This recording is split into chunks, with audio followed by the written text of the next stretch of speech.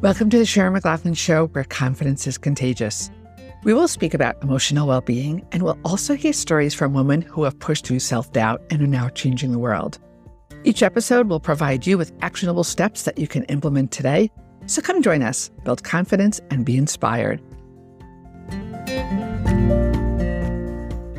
Hey, everybody. Today we have Dr. Alexandra Stockwell. We are going to be talking about the problems that she sees. She's an intimacy expert when she's working with couples, and it's all about communicating. So the challenges that she sees that they're facing when it comes to communicating about intimacy. Dr. Alexandra, thank you for being here. I have watched you from afar. Background is medical physician, and she got into helping couples, and that's all she does right now. Has a coaching program, you have books. I'm so glad that you're here on this show. Thank you. I'm so glad to be here. And I particularly love an opportunity to talk to physicians and specifically women physicians, because I think we have unique challenges when it comes to intimacy. Just the most kind of zoomed out version of that is that we thrive, are motivated by and rewarded by getting a lot of things done, doing a lot, having our to-do list, making things happen. And that is not the energy of intimacy, which has a timelessness and goallessness to it. We can have the goal of an orgasm, but the better way to get there is to have a goallessness in our approach. And so I'm just really grateful that you choose to highlight this particular topic for women physicians. And all women, I look around, we could spend some time on the Facebook groups because I've seen you commenting and all. And it is amazing some problems that are going on.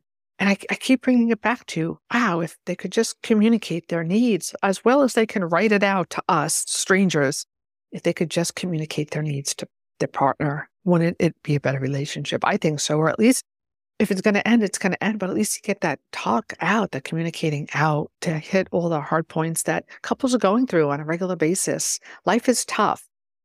And so life is tough. And there, of course, are the situations where the partner is just not someone to be with, just a really self-centered narcissist. There's enough of that. But there are so many situations where both people love one another. And as I like to say, having a fantastic relationship is a learnable skill.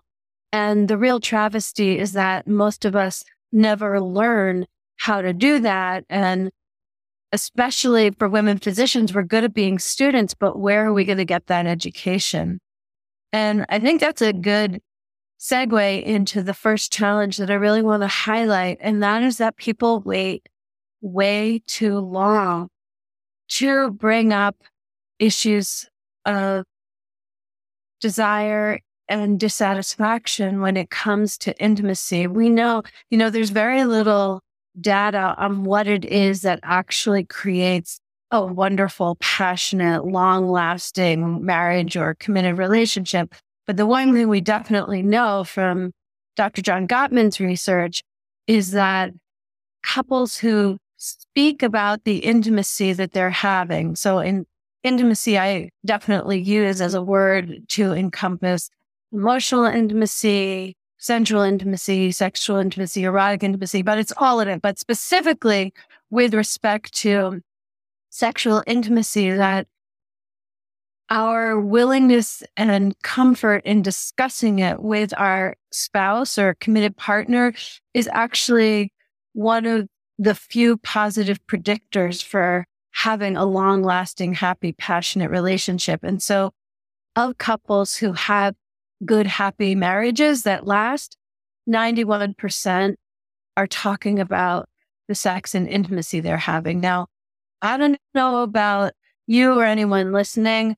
I certainly I've been married a long time without having any idea how to discuss this, because the fact is, in our culture and many others, it just is much easier to have sex than to talk about it. Where do you suggest couples start? Like, I'm all very forward, right? I guess it depends on our personality. But if I want something or need something, I ask for it. Do you think, I would imagine women specifically, because we're talking to women on this podcast, But what do you see going on? Like, where would a woman start if she doesn't know how to start this conversation? Yeah. And I was thinking like the first challenge is just to have the conversation. And then the second challenge really is how. And so my goal is that anybody who listens, it's clear that it's super important and we can really focus now on how to do it. So the first thing is that typically people wait until the resentment level is high, the feeling of neglect or frustration is high. And so if you wait until that's the case, all those feelings come through and it prevents inspiration, connection, and collaboration when your communication is basically led with your resentment. And I think we do that far more than we realize. So whether or not you think you have resentment or not, this is how I suggest you start. So the first thing is that we're all very good at identifying our complaints, what we don't like, what our dissatisfaction is. And you know what? That's perfectly fine. In fact, if you don't know what to say to your spouse, then just start by making a list of what pisses you off, what makes you sad, what really frustrates you. Because hidden in every complaint and everything that is dissatisfying, hidden in that is a desire. So if you, rather than just saying, I'm unhappy, which is way too vague, and if you say to your partner, I'm unhappy, I mean, you might say that, but what are they going to do? There's nothing for them to work with that.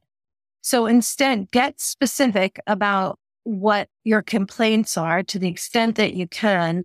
You know, I want more flirtation. I want things to be slower initially. I want more intensity, whatever it is. Well, actually, I'm not illustrating my point. I'm already saying what you want. But what I'm saying is start with what you don't like.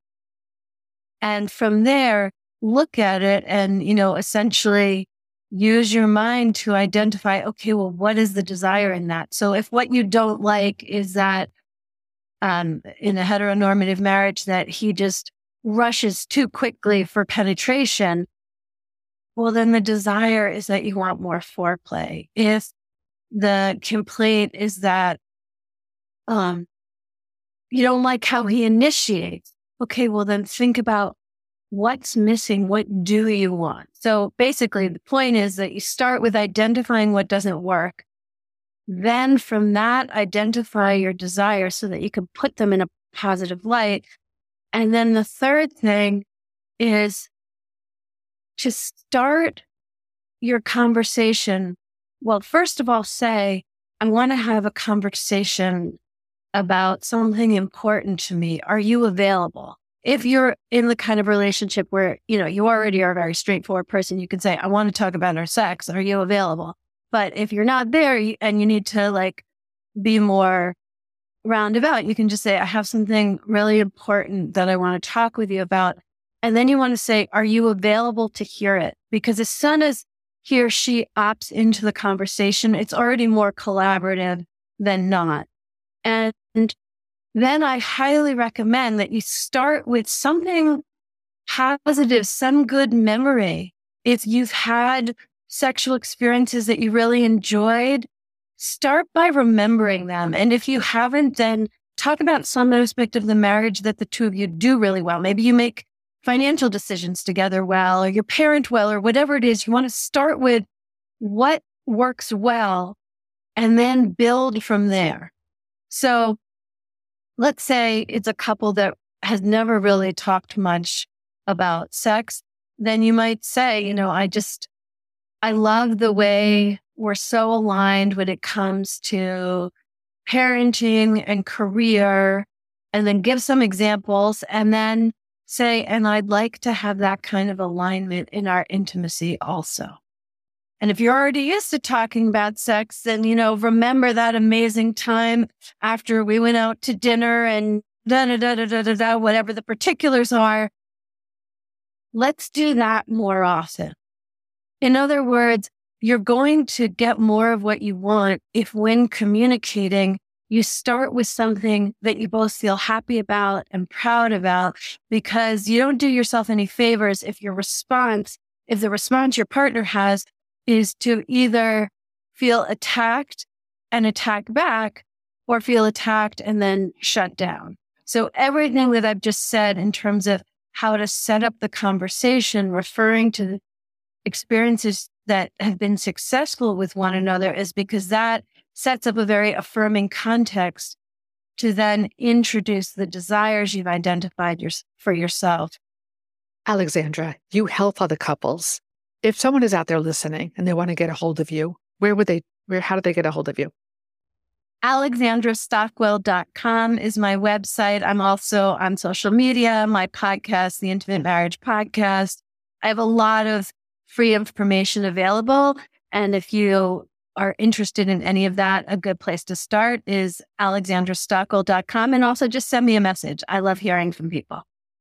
All right, ladies and gentlemen, if it is bothering you, the intimacy in your relationship, you need to talk about it. Start off with something positive, good, memory, and then go on to what you like, change, perhaps work with the complaints, and then what you do need. Excellent. Thank you so much for being here today.